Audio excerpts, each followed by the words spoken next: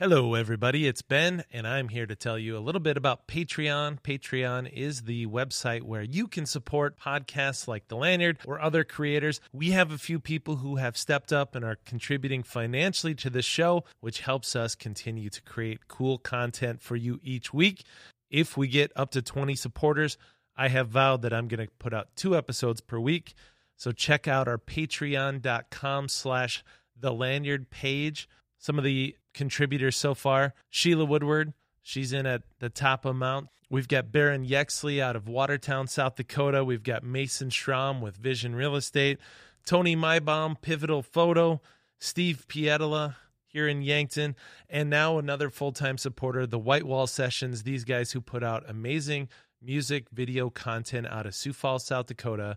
So happy to have everybody on board, and thank you for supporting The Lanyard. You don't have to subscribe to us on Patreon. You can get this for free. What you get, though, on Patreon is access to early episodes and some bonus content. With no further ado, here is today's show.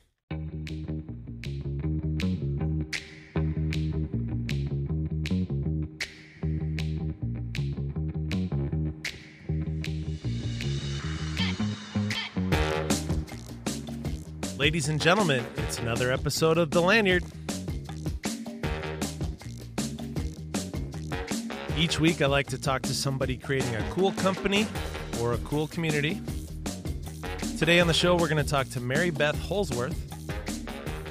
You just got into town. That was a heck of a drive to come record a podcast. It was a long drive, but you know what? I think what you do is great, and I really wanted to be a part of it. Yeah, well, thanks so much. So you had reached out a while back and said, hey, I think I have a story you might want to hear. And but as far as distance today, Gettysburg, South Dakota, is that where you came from? Yes, it is. And that's about 4 hours away. Yeah, 270 miles according to Google to come talk to us. So thanks for your time doing that. Absolutely. Also, you brought me samples of coffee. Right. Yeah. So the company is Globetrotter Coffee Company, and it's a new roasting business. Yes. Yep. Tell me about it and why you got into it.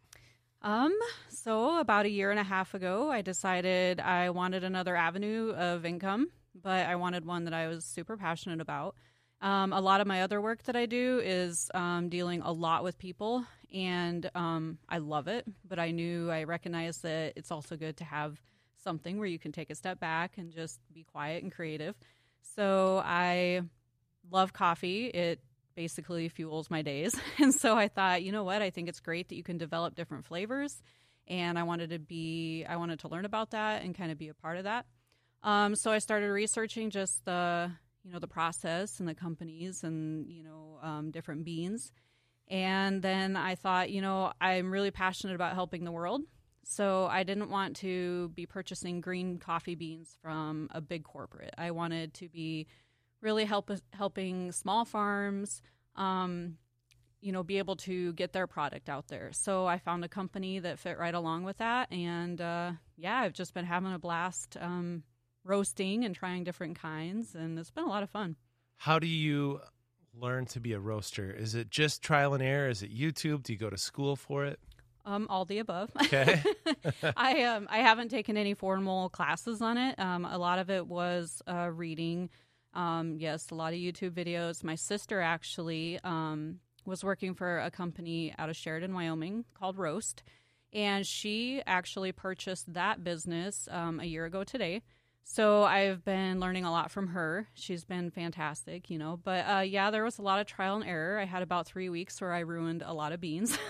But it was fun. It was great. It was nice to learn, and it was really nice when it started working. So, and the smells, too, right? You get to fill up the entire space and probably your town with roasting smells. Yeah, and it's interesting. It doesn't really smell like coffee when you're roasting. It smells more of like roasted peanuts or popcorn. I don't know. It's kind of this weird mix. But yeah, I mean, even the outside of my building, my roaster and everything is in its own building in my yard. And even walking outside, you can smell it. And it smells great. Yeah. When I moved to Yankton in 2002, we had a coffee roaster just down the street here. It'd be about, 2 doors down from here. And on roasting days, it was just wonderful. You could smell it from blocks around. And now, unfortunately, the only roaster we have in town she has kind of a really small roasting setup, like a little barrel one, and it doesn't pump out into the downtown like it used to. I sure miss that. But the roaster itself, where do you buy something like that? Just an online purchase? Yeah. So I went with a company out of Arizona called Phoenix Oro, and they had the roaster that I chose. I knew that I couldn't have too big of a roaster going off the bat, so I found one that was about 3.5 pounds is what I can do at a time. And it's kind of funny. This whole mission that I've had for the last 10 years has really been about rising up from the ashes and coming out of the flames. And anyway, so this roaster that I found was a Phoenix Oro, and so it was really neat, and it fits. I have a red pickup, and the roaster's red. I mean, when I saw it, I was like, "This is a roaster I have to start." And so, it's a beautiful machine. It has red and rose gold, and it's been a lot of fun to actually learn more about how to use it. So, and what are you doing that is better than like a Starbucks? I mean, for me, I know what locally roasted beans mean and the freshness, but maybe not everybody else does. What makes what you're doing different than buying from a big store? So one thing that is really unique about my company, not only do I focus on the small farms, but it's the beans all come from micro lots. So they're not huge plantations that are growing thousands of acres of beans. They're very small. And so when they're in the warehouse, which is out of Wisconsin, when they get to that warehouse, they're purchased right away, and that means the roasters have them for a very short amount of time. So you're getting the freshest possible pot of coffee when you buy our beans. So that's pretty exciting. One thing that does mean is that, for example, the first month that I rolled out, I had a medium blend called Zambia, and it was directly from Zambia, Africa.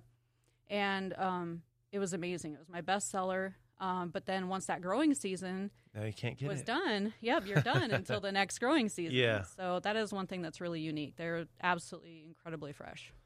So the other thing that's interesting about that business is that you are in a town of like 1,100 people. Mm-hmm. Probably if people were to stereotype a small town, they would say maybe they wouldn't appreciate something like that. So do they? And does your business model involve getting customers from outside of that small town too? Yeah, I've been really fortunate to have a lot of support. A lot of small communities actually do like that South Dakota homegrown business model. So I have been really just thankful for that. But then also because of the advocacy work that I do nationwide, I have been selling almost as much nationwide as I have been locally. And so I'm in 4 locations. Well, it's 3, soon to be 4 around the Gettysburg area. But I've also been selling all over the nation. So that's been pretty exciting to have that support. So how do they find you online? So I have a website, and it's just all lowercase, globetrottercoffeeco.com. And you can go on there. It tells a little bit about what we're doing. It has a map that we're working on to actually show the locations. And then you can go and you can read about each individual lot of coffee, where it comes from, what makes it unique, what the farmers are doing in their community. And so you can find a lot of information on the website. And then I also have a Facebook page and an Instagram page. So, well, you've hinted a couple times that you've risen from the ashes, that you've been doing a lot of advocacy work. Tell us that story. So I work especially in child sexual assault prevention. And that's in the last 10 years. It's also expanded to all forms of maltreatment. And that really started in, it would have been 2008, really, or 2009, when 2 of my sons disclosed that they were sexually abused.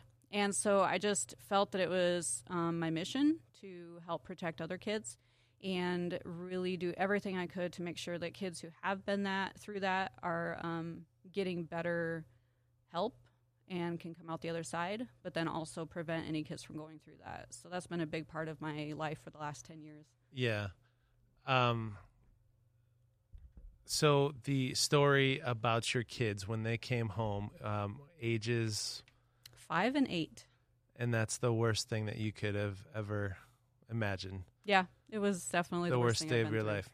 I don't know how much you want to share about that individual story or their story, but sexual assault can come in a lot of forms and from a lot of places, right? So where does it typically come from? So, if you look at the statistics, it's about 94% of sexual assault cases actually happen from someone that the child knows and loves and trusts. And in our case, it was an uncle. So it was my now ex-brother-in-law, but my brother-in-law at the time is the one that did it. So yeah. So that happens when somebody's watching your child, that they say, like, I'm going to take care of your kid. You go do your job or go do your day. Yeah. It never happens all at once. Yeah. There's always a grooming process involved. Coaching. Yep. And, so typically in most of these cases, that the perpetrator goes through a great deal of effort to gain the trust of the parents and gain the trust of the child. And it gets to the point where it's really confusing for the child to really understand what's going on. And so that's a lot of times why kids don't disclose.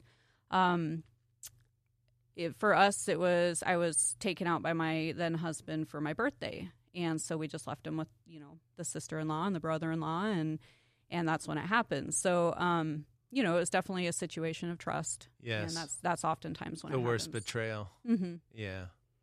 And then the other thing about children, I remember being a child where, like, here's just a weird story. It has nothing sexual assault associated with, but one time my friends and we were sitting on the tailgate of a car, and the friend's big brother was like, get off the truck, and we were going to, but instead what happened is he sped off, hit the accelerator while we were still on there.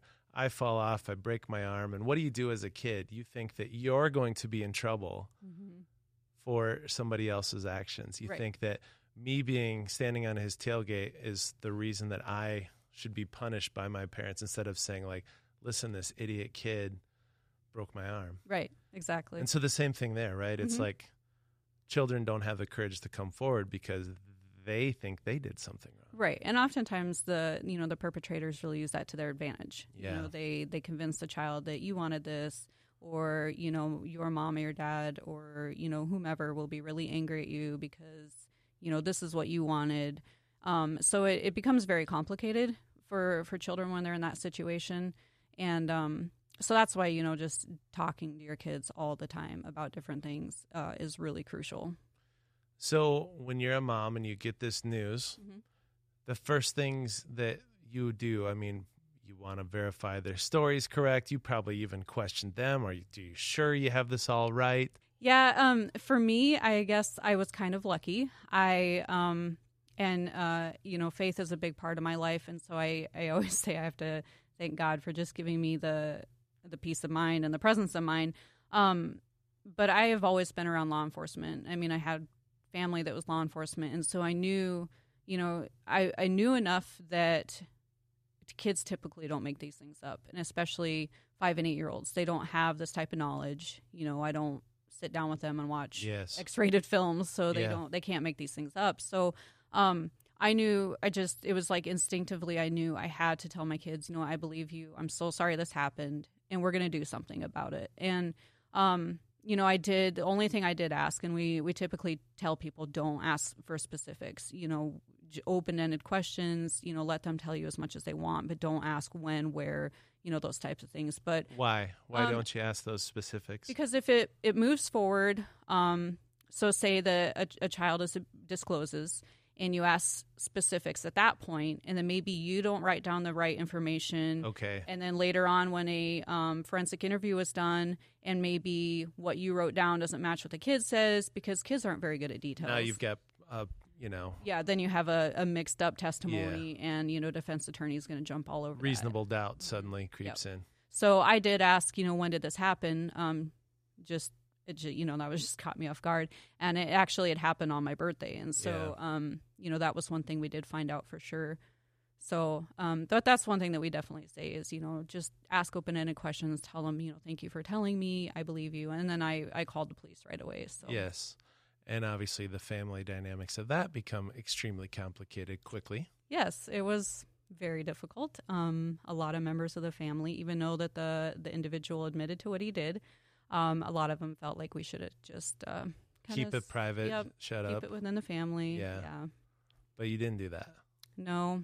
I knew that it wasn't the best thing for the boys. I knew that they needed to be heard, and we needed to get to the bottom of it, and not only for their protection, but the protection of any other kids. Well, and when you had written me a note several months ago, you said your 5-year-old said, "Mom, you have to stop it." Mm-hmm. Yeah. So after the individual was sentenced to prison, they write an article in the newspaper. And, as the news got around the state about what had happened, I had parents calling me and saying, how did you get justice? Because we went through this and we didn't receive justice. And I kind of was floored. I'm like, what do you mean? Like, this is happening more?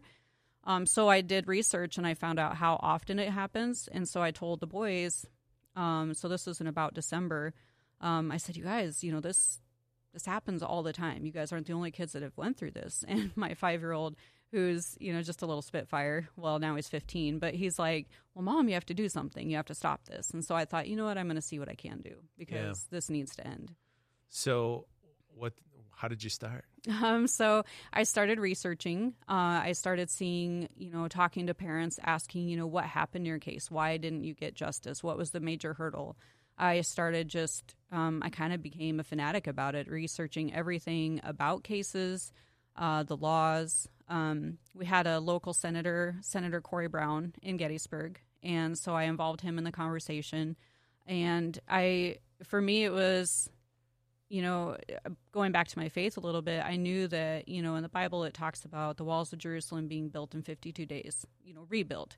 And I thought, I want to build figurative walls around children. So I'm going to pray about this, research for 52 days, kind of circle the wagons again, see where I'm at, and go from there. And so that's kind of what I did. I broke everything up by 52-day increments and just found out where I was and where I wanted to be and went from there.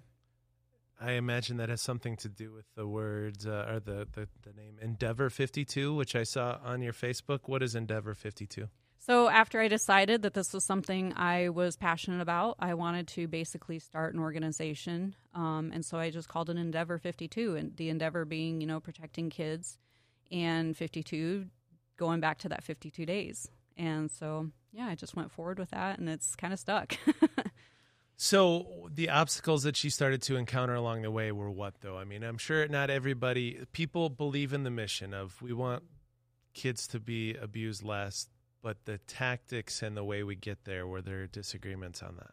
Yeah, the biggest struggle for a lot of people is when it's easy for us to talk about stranger danger because then you're talking about someone that you don't know. And other, yeah. Yeah, but when you start opening people's awareness to the fact that most of these cases involve, beloved family members and friends. Daycares or something like that. Exactly. It's really hard. People can imagine the guilt that goes along with that is pretty extreme. I mean, I've definitely worked through that in the last 10 years just as a mom, being like, I failed to protect my kids.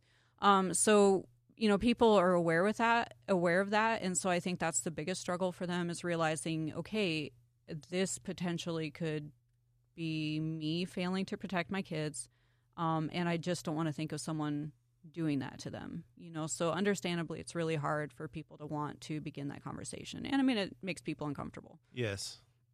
So when you go on this journey of trying to protect others and trying to make sure this doesn't happen again, also there becomes a funding issue right away too, because you're spending hours, days, weeks, gas mileage to fight the fight.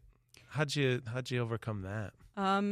So for me personally, I work 4 jobs. 4 jobs. 4 jobs. It's a little crazy, but I started going to school. I put myself back into college because I knew that was it would be more education for myself.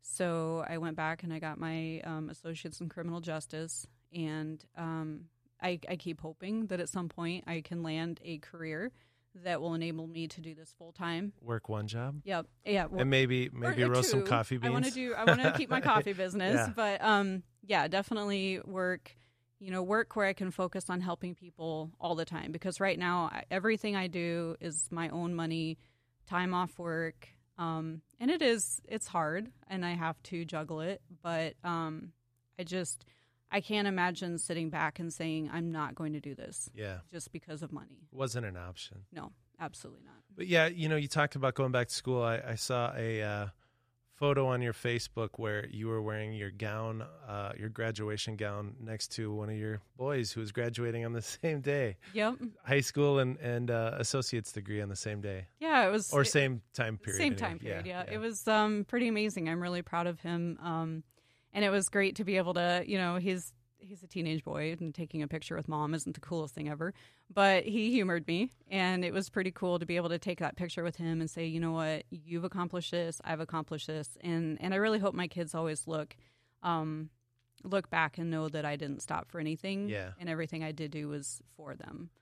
Well, and graduating high school is obviously commendable, but you're supposed to do that. Mm-hmm. You, when you're an adult and when you've got kids at that age, you would say going back to school is probably not something that people would expect. So that was pretty cool. Yeah, it was. I went to University of Phoenix online, so that gave me the ability to work on homework. And I didn't ever want to take away time from my kids while I did this, so I usually worked on it from 10 p.m. to 2 a.m.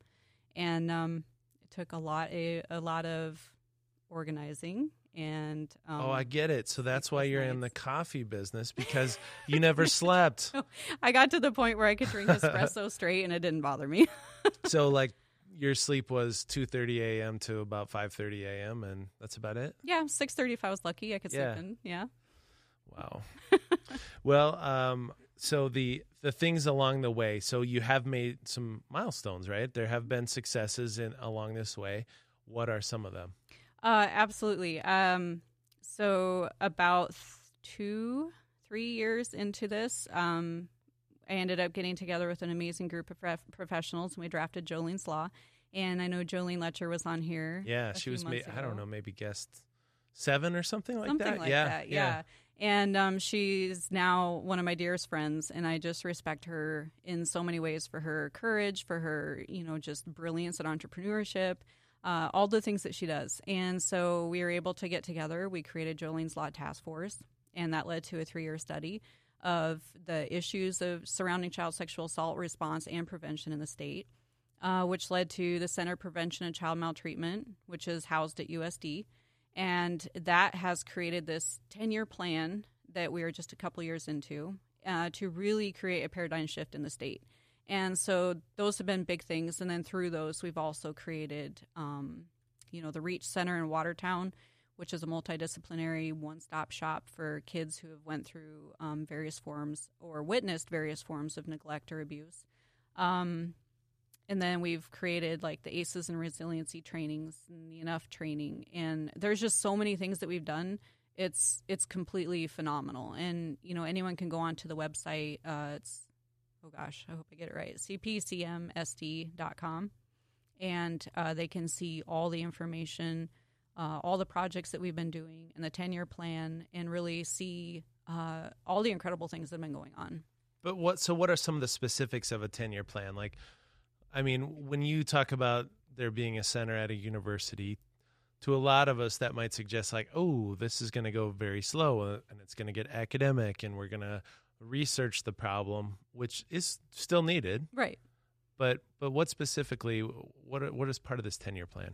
So part of the 10-year plan was that Reach Center in Watertown, and that was our pilot program to basically bring all the professionals to one location. So when a child goes through something traumatic, they get brought in by DSS or law enforcement referral.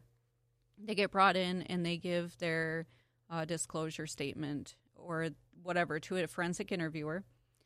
In another room, we have all these professionals that need that testimony. So law enforcement, a medical provider, psychologist, state's attorney, all those are reviewing the interview. So instead of the child having to go through this interview multiple times and being basically re-victimized every single time, the kiddo only has to tell the story once.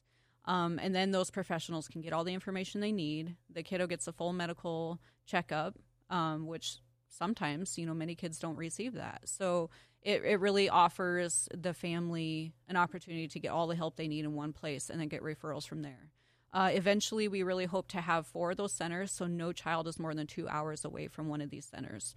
So that was pretty crucial in our startup. That was one of our main goals. I also helped train law enforcement in those areas because they serve 13 counties in that northeastern part of the state.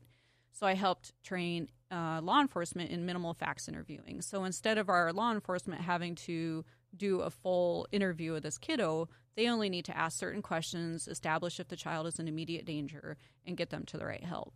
So you kind of set up the framework for them to do their job more effectively, so to speak, because maybe they're not that professional at it, or they haven't had that much exposure to it. So you help them ask the right questions. Right, because what we found during our task force days was that across the board, the professionals that we expect to handle these cases, whether it's law enforcement, doctors, lawyers, and so on, they only receive about 4 hours of training in their careers or in their education or whatnot. And that's like a 40-year average. So we have recognized that there is a major gap, and we're expecting these professionals to do all these things, and they really don't have the knowledge to do it.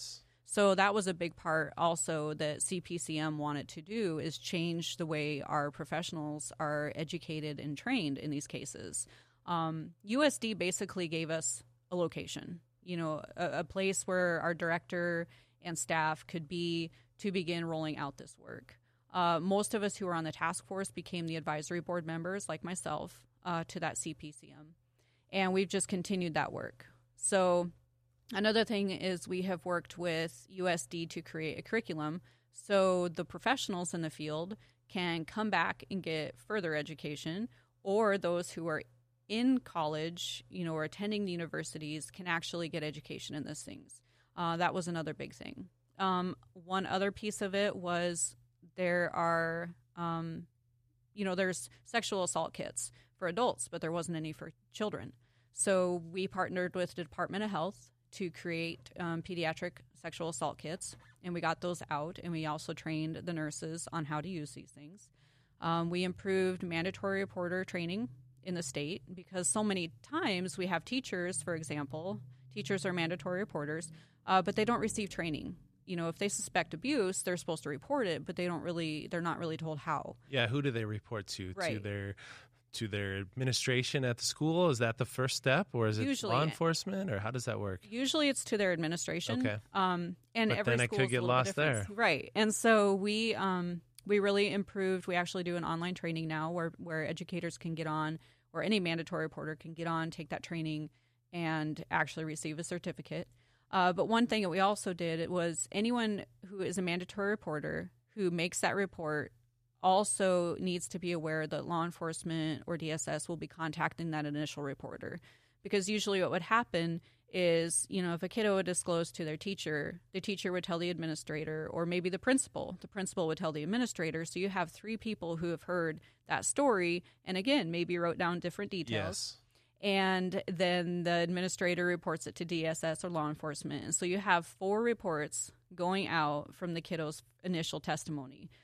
So what we told the mandatory reporters is if you are a mandatory reporter, if you're the first person that heard that disclosure, expect that you will be contacted. So that way we can find out exactly what the kids said during that initial testimony. Right. What caused the initial suspicion? Because that's probably before the kid's going to realize, like, oh, shoot, maybe I shouldn't have said that, or maybe I'm scared again. Right. Yeah. We want to get to the the meat of the issue. Yeah. That way we can ensure that the kid's getting the right help or getting, sent to the right resources. So those were other parts of it. The other 2 big parts of the CPCM 10-year plan was establishing this ACEs, which is Adverse Childhood Experiences and Resilience Training. So basically what that does is it'd be a year ago, January, we were all trained by Dr. Anda, who is one of the initial creators or discoverers of what adverse childhood experiences actually does to a person. And so basically what that is they created a study. It was Dr. Anda and Dr. Vincent Folletti. they created a study that looked at how childhood trauma experienced before the age of 18 can impact us later as adults. Not only does it impact, children in their development, but later on we can see those symptoms and those things come out. So what we do now, there was 26 of us that were originally trained. We now go into communities, businesses, agencies, whatever, and we train them to be more trauma-informed. So we take them through some brain science, epigenetics, and those types of things to help them understand that trauma really can affect us down to our genetics. And so later on, so say a kiddo goes through intense trauma at the age of 2, you might not see symptoms of that until they're in their early adolescence or adulthood. And so basically what that does is it helps people understand, instead of asking what is wrong with you, instead of just kind of placing that blame, be more understanding and say what happened to you. And so then what we do is really try to build up those resilient communities and help them, change the conversation. So we've trained just about 8,000 people across the state now. Yeah, so it's just under 10% of the state has been trained in a year. So that's pretty exciting. And then the other part of it is the enough abuse training. And so that deals with the prevention piece of it. And once again, going into communities, teaching how do you prevent child sexual assault, especially because it's easy to say, we want to prevent our kids from, getting in car accidents. So we buckle them up safely in seatbelts, and car seats. But really helping adults understand this is what you look for in prevention and this is what you can do to step in. Well, we're going to take a little break. When we come back, we're going to talk more about next steps and about maybe some of the frustrations with government along the way, but victories too. Yeah. Be back with Mary Beth Holzwarth.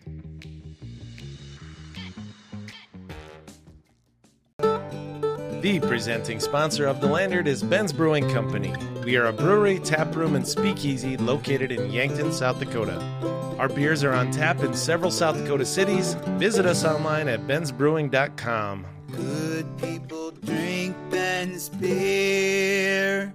Hey, Lanyard listeners. It's your favorite cobblers, Brennan and Mandy. Well, we know Ben has kept you pretty up to date on all the craziness happening at Boston Shoes to Boots lately. Yes, we are in the middle of a remodel and store floor expansion. And we need the space. Boy, do we. Yes, since taking on this adventure in 2016, we've continually added brands that we felt pretty good about and that could fill a need in our store and in the community. Echo has been a big hit among men and women. Not only are their shoes comfortable, but they're well-made and stylish. We have these adorable slip-ons for women that we cannot keep on the shelves. I have them in all 3 colors, the black, the rose, and the pewter. Yes, she does. And for guys, they make classic styles that pair great with jeans, shorts, and slip-on dress shoes because who wants to tie these days? No one. We've also brought in Chaco. These are the strappy-looking sandals that are all the rage on college campuses. Yep, I got myself a pair to feel young again. And you know what? It worked. It did, huh? It sure did. I took them on my recent camping trip because you can take them to the beach. We went hiking and biking, and they gave me great support and comfort while I was being active and through the rest of those long summer days. Thanks for listening to The Lanyard, and stop in to Boston Shoes to Boots, where service and style can't be beat. Or visit us online at bostonshoestoboots.com.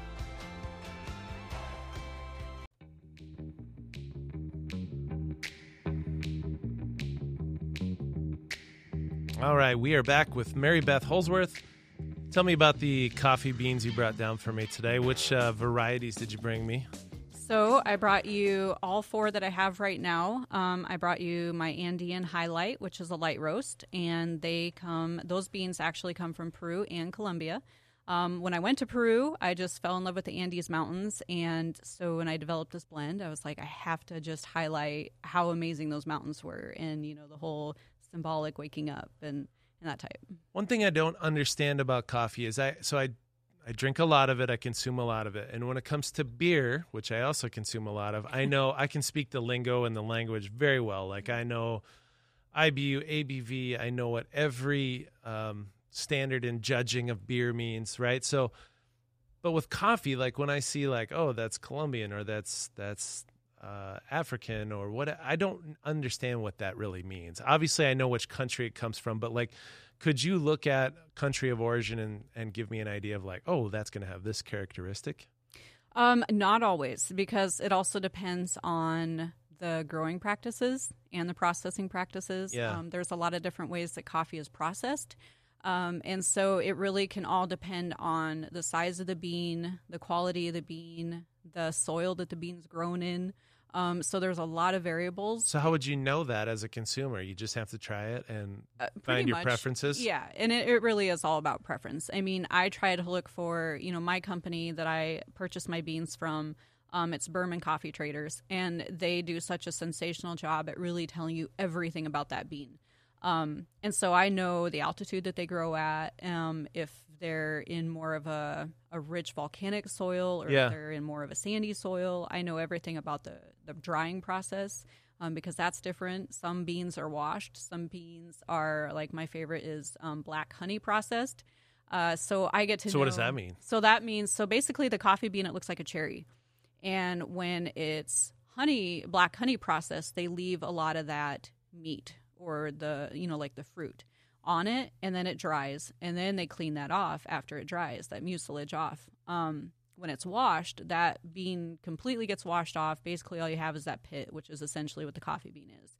So depending on the process, which is all very hands-on. I mean, they have people they have the coffee beans on these screens basically, and they're constantly being turned. Yeah. And all those things can contribute to what kind of grade or what kind of quality that you're getting or what kind of flavor you're getting.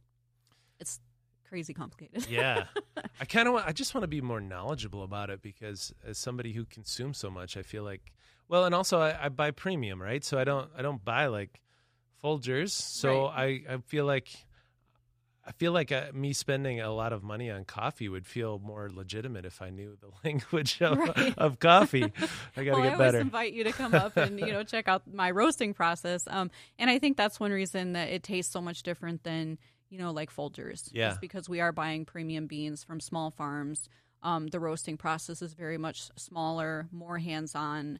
I really work to ensure that I have the right temperature, the right airflow. To bring out the best flavor for each bean. I spend countless hours taste testing. Woe is me.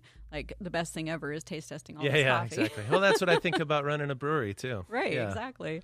But then I also brought a medium roast, which right now is out of Peru, out of the Junin region of Peru.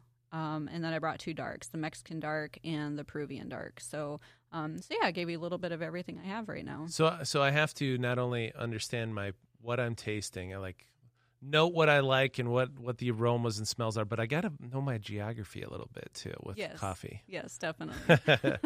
Okay, so when we were talking before the break, we were talking about some of the progress that was being made with Jolene's Law and some of the things that came out of that, but it wasn't like a linear process, right? Like as I recall, Jolene's Law got passed and then it got stricken down and then it's back again. Is that kind of how it went? Yeah, the first year that we brought it forward through Senate and legislation, it passed unanimously. I mean, everyone was completely on board, very excited about what we were doing, maybe didn't understand everything that we were going to do, but they supported it.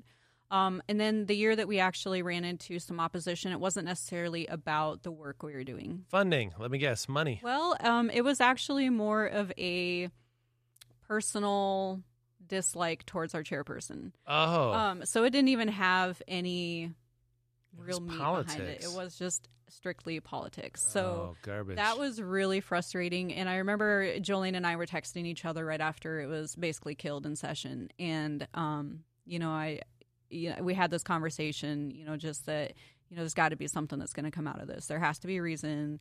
And it was pretty incredible. Governor Dugard, Jolene was amazing and she has all these great connections. And she basically got in the media and she's like, no, this absolutely cannot happen. You guys don't understand what you're doing. Governor Dugard listened and he said, I completely support what we're doing. We're going to find funding for it. It's going to happen regardless of whether it got killed. So while it was incredibly frustrating at the time, it gave us a lot of media coverage and really got what we were doing out there. Yeah. So at the time it was extremely stressful, but looking back, it was really kind of beneficial because it gave us kind of a bigger platform to talk about what we were doing. Yeah, so I'm pretty left of center. I don't talk about politics on the show, but there are a couple times where Dugard really stepped up and like just saw through some of the madness and was just like, this makes sense. This is what's right. Yeah. And, at least very respectable on that. So, Absolutely. So he was your big ally. He was. Awesome. We really couldn't have went forward without his support in a lot of ways.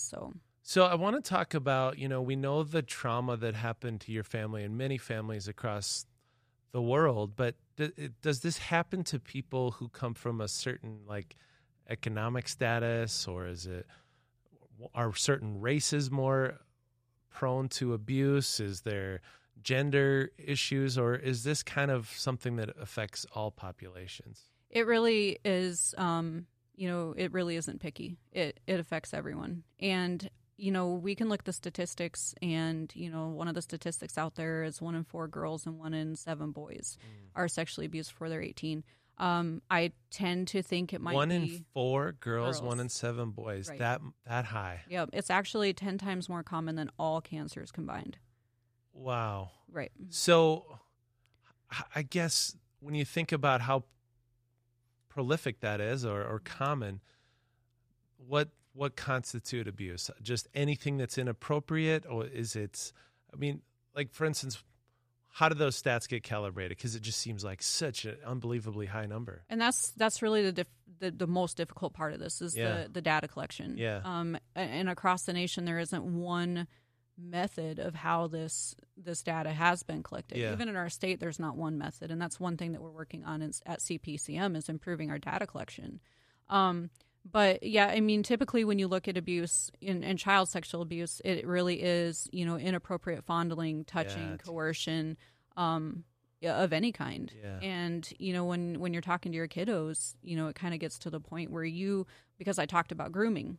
And so when I'm out there talking to parents or adults, I say, you want to get to where you're telling your kids, to let you know about any touch. It used to be this whole good touch, bad touch thing. Yes. And that's really confusing for children because sometimes sexual touch feels good. And maybe they've been coached that this is good and that is bad. Exactly. And so what we want to do is we want to be aware of any touching that's going on. Say, for example, because I talked about that grooming piece of it, if someone has negative intentions, maybe they begin touching the child just on their shoulder. Yes. And then maybe it goes to the small of their back.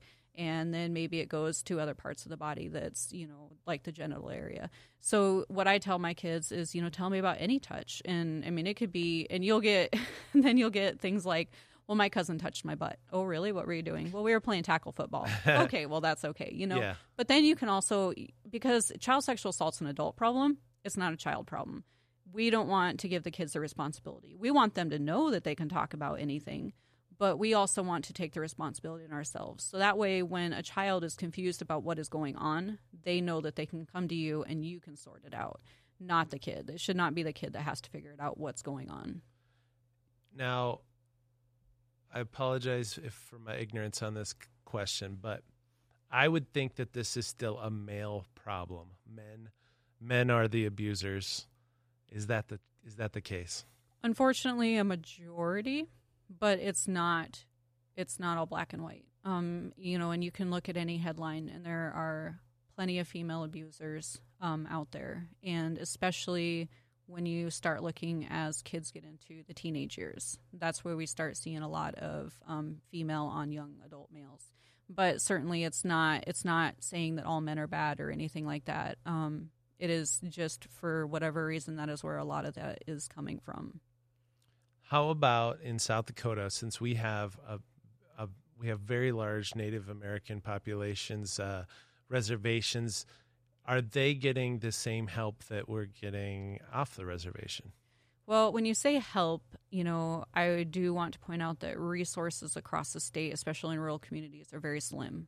For example, when I went through this with my family, we had to drive all the way to Sioux Falls for a counselor. Yeah. Oh, boy. So that's 4 hours. Yeah. Yeah. Yeah. So it was, really anywhere in the state, there is a huge gap in resources available. And I certainly do think that the reservations, our Native American areas, they're just not getting what they need either.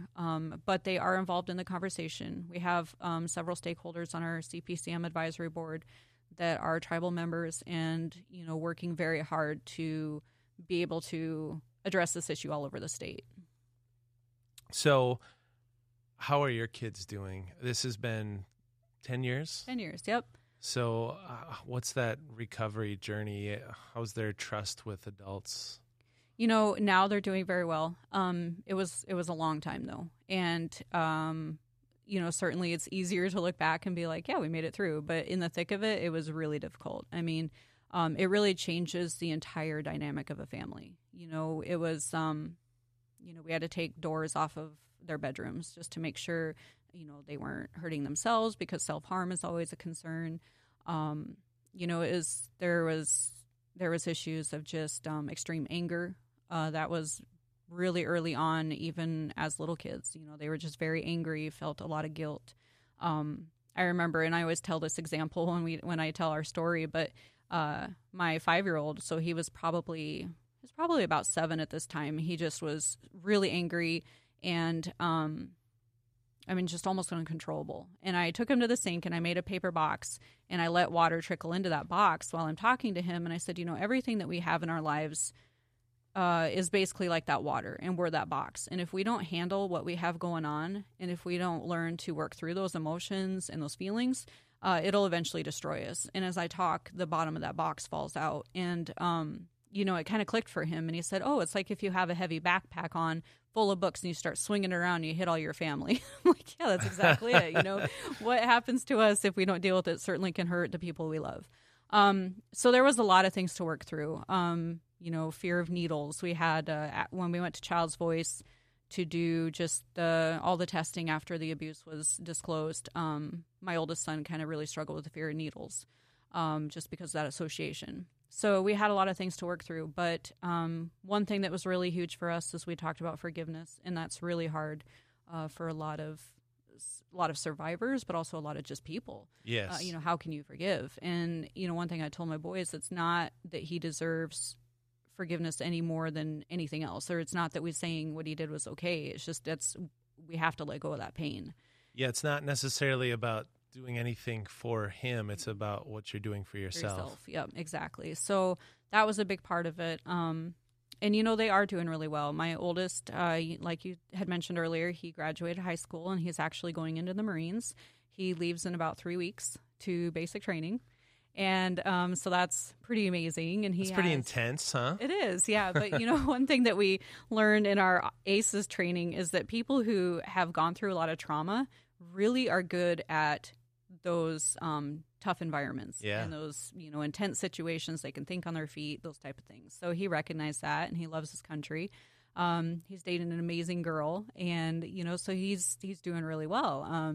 He had to learn how to work through things and whatnot. My second son is he's working really hard for a farmer rancher right now, and they both were involved in band and really active in their communities. My second son's in wrestling, and then I have 2 younger sons now, and they're not survivors. Yes. They didn't experience that. But anyway, it's fun to see all their interaction together, and yeah, I'm really proud. And that's one thing we really want people to understand is there is still a life after trauma. You might have to go through some stuff, work through it, stretch yourself to every resource you can find, really dig.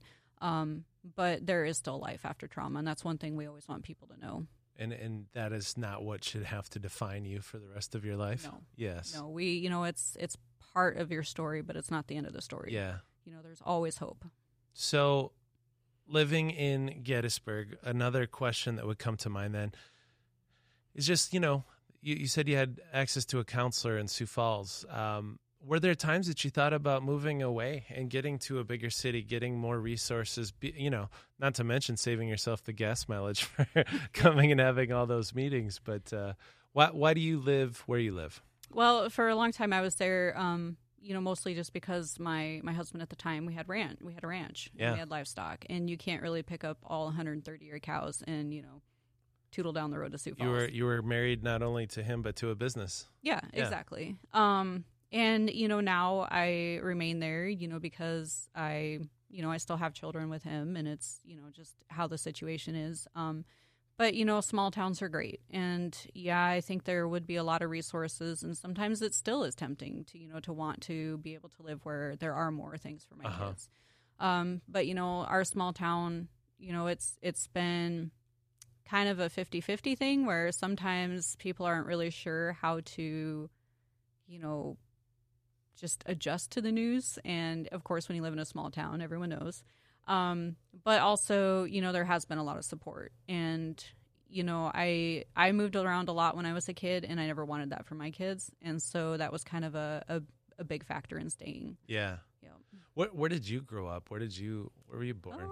I was born in Montana. I went most of my school years in Wyoming, various places in Wyoming, but a majority of high school was in Glendo, which is a tiny little town, about 200 people now. In South Dakota? In Wyoming. In Wyoming, okay, Yep. yeah. So, but I've been in South Dakota. I've been in Gettysburg area for about 15 years now. South Dakota is big compared to Wyoming, right? It's like 500,000 versus 800,000, something like that. Something like that. Yeah. But rural has kind of been the way of life for you. Yeah, I grew up ranching and training horses and that type of stuff. I can't imagine anything else for my kids. Yeah. I love visiting cities, but I just don't think I could live in one. Yeah, what's your commute like? To work? Yeah. It's like 2 blocks Yeah. and no traffic, so it's great. Yeah, I get a lot of people down here from Sioux Falls, and I love visiting Sioux Falls, but man, as I get a little older, I'm just like, oh, this 5-block walk to work or drive to work, and sometimes in my case, sorry to say, but sure nice. It is nice, and I have friends, in large cities, even in I took my boys down to New Orleans for Christmas, and it was shocking for them to see just all the vehicles. And, I always joke that my biggest traffic jam is, maybe a combine and a couple grain carts or, a family of pheasants crossing the road. So I like it. How is your town doing? What's going well in Gettysburg, and what have we lost over the years?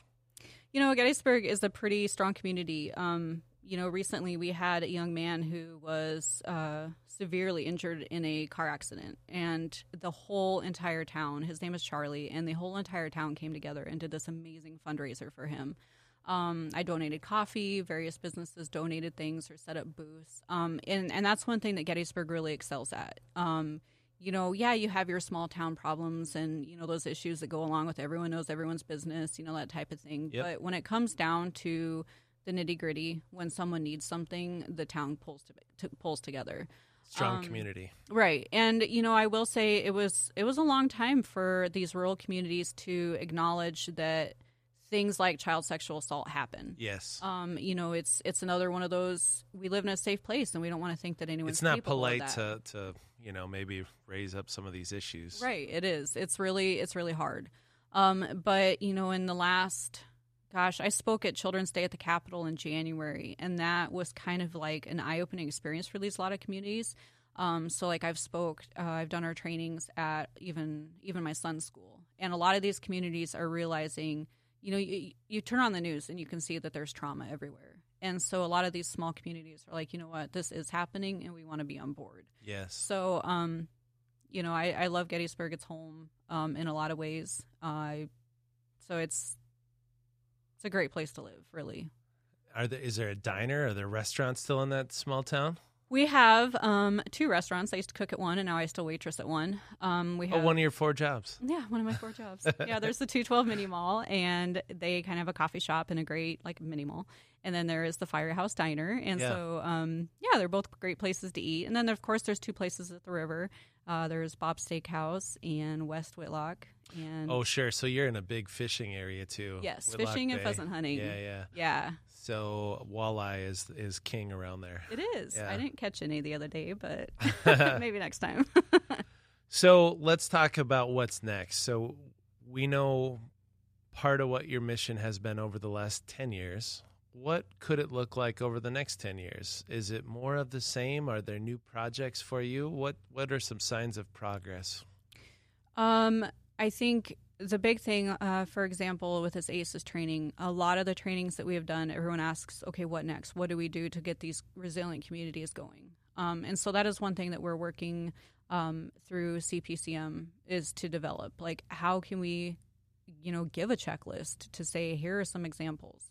I just trained staff at the South Dakota Women's Prison last week, and that is something that will continue because, I feel personally that the two biggest areas that need that trauma-informed approach is schools, because these kiddos are going through a lot of stuff, and sometimes the teacher is their best friend. Yeah. But then also we have a huge prison population that, they're not bad people. And that's what we really try to help everyone understand. It's not that they're trying to go out of their way. They don't wake up in the morning and say, I'm going to go, break a law and end up in jail tonight. Yeah. They are dealing with a lot of trauma in their background. And so the more resources we can get in place for our prison population as they begin to rehabilitate is so crucial. And I think if we can increase the education and the resources for our children and the education and resources for our inmates, I think a lot of things are going to start to improve in the state. And certainly our stakeholders at CPCM and across the state, even at Children's Home Society, those are all things that we all feel passionate about. It's one thing that we all agree on. Like, these are things that we need to be focusing on. So, I always tell everyone, if anyone is interested in ACEs training or the Enough Abuse training, they're completely free. You just have to contact CPCM, the Center for Prevention of Child Maltreatment, or Children's Home Society, and we'll get you in touch with one. We typically train with 2 presenters. We'll get you in touch. We'll get it scheduled. We have 2 films that we can show with the ACEs training. So those are the really big things. You're going to continue to see CPCM be a part of legislation. We'll keep adjusting things when we feel that it needs to. We'll be supporting bills that we feel need to be supported. And so really, and anyone, like I said, can go on the website and really check out the work that we are doing. And, personally for me, I just am going to keep focusing on those things because I really believe that's going to be what's going to make our state stand out. So the ways that people can help then is to get educated, to get involved, to be more aware, to make their communities more aware, but also when bills come in front of the legislature to speak out and say this is important, we need to help make the proper funding for this? Absolutely. I mean, funding is so hard. Everyone says, well, why don't you get paid for what you're doing? Well, that's because funding is really difficult. And we're in a low-tax state. We are. Yeah. And so, just supporting the organizations that are really trying hard, across the state, there's always, Missouri Shores and Piers doing, fundraisers, or Safe Harbor in Aberdeen, places like that are constantly doing fundraisers, but they're also in need of goods at their domestic violence shelters, just any way that you can reach out. And that's really what building that resilience community is about, is getting out of your own circle of influence and getting out of your comfort zone and getting involved and requesting ACEs trainings, requesting a film screening of Paper Tigers, or, requesting an Enough Abuse training, anything that is going on. And CPCM is really good about having anything that is going on. They put it on their website. Yeah. So if you're just looking for something to do and you want to make a difference, check out the website and just get involved or just show up. I mean, even you showing up and learning one thing can make a huge difference. Well, I feel like I've learned a lot today. I know it's not easy to share family stories, family traumas, but you've been doing it a long time, and it probably hasn't been easy the entire time. No. But what you've done is courageous and important for the lives of others. Yeah. I think looking at the end result and just knowing that hopefully someone will have hope or someone will be protected is just the biggest thing. That's what makes it worth it. Mm-hmm. Well, I really appreciate the conversation, and thanks again for making the big drive down here to Yankton. Yeah, thanks. And we'll have to do it again sometime. Absolutely. If you want to hear more interviews like this, please share out the lanyard. If you know somebody who get value out of this podcast, we're on all the podcast platforms. We'll be back next week with another interview. Somebody creating a cool company or a cool community or making an impact on a community. Thanks for listening.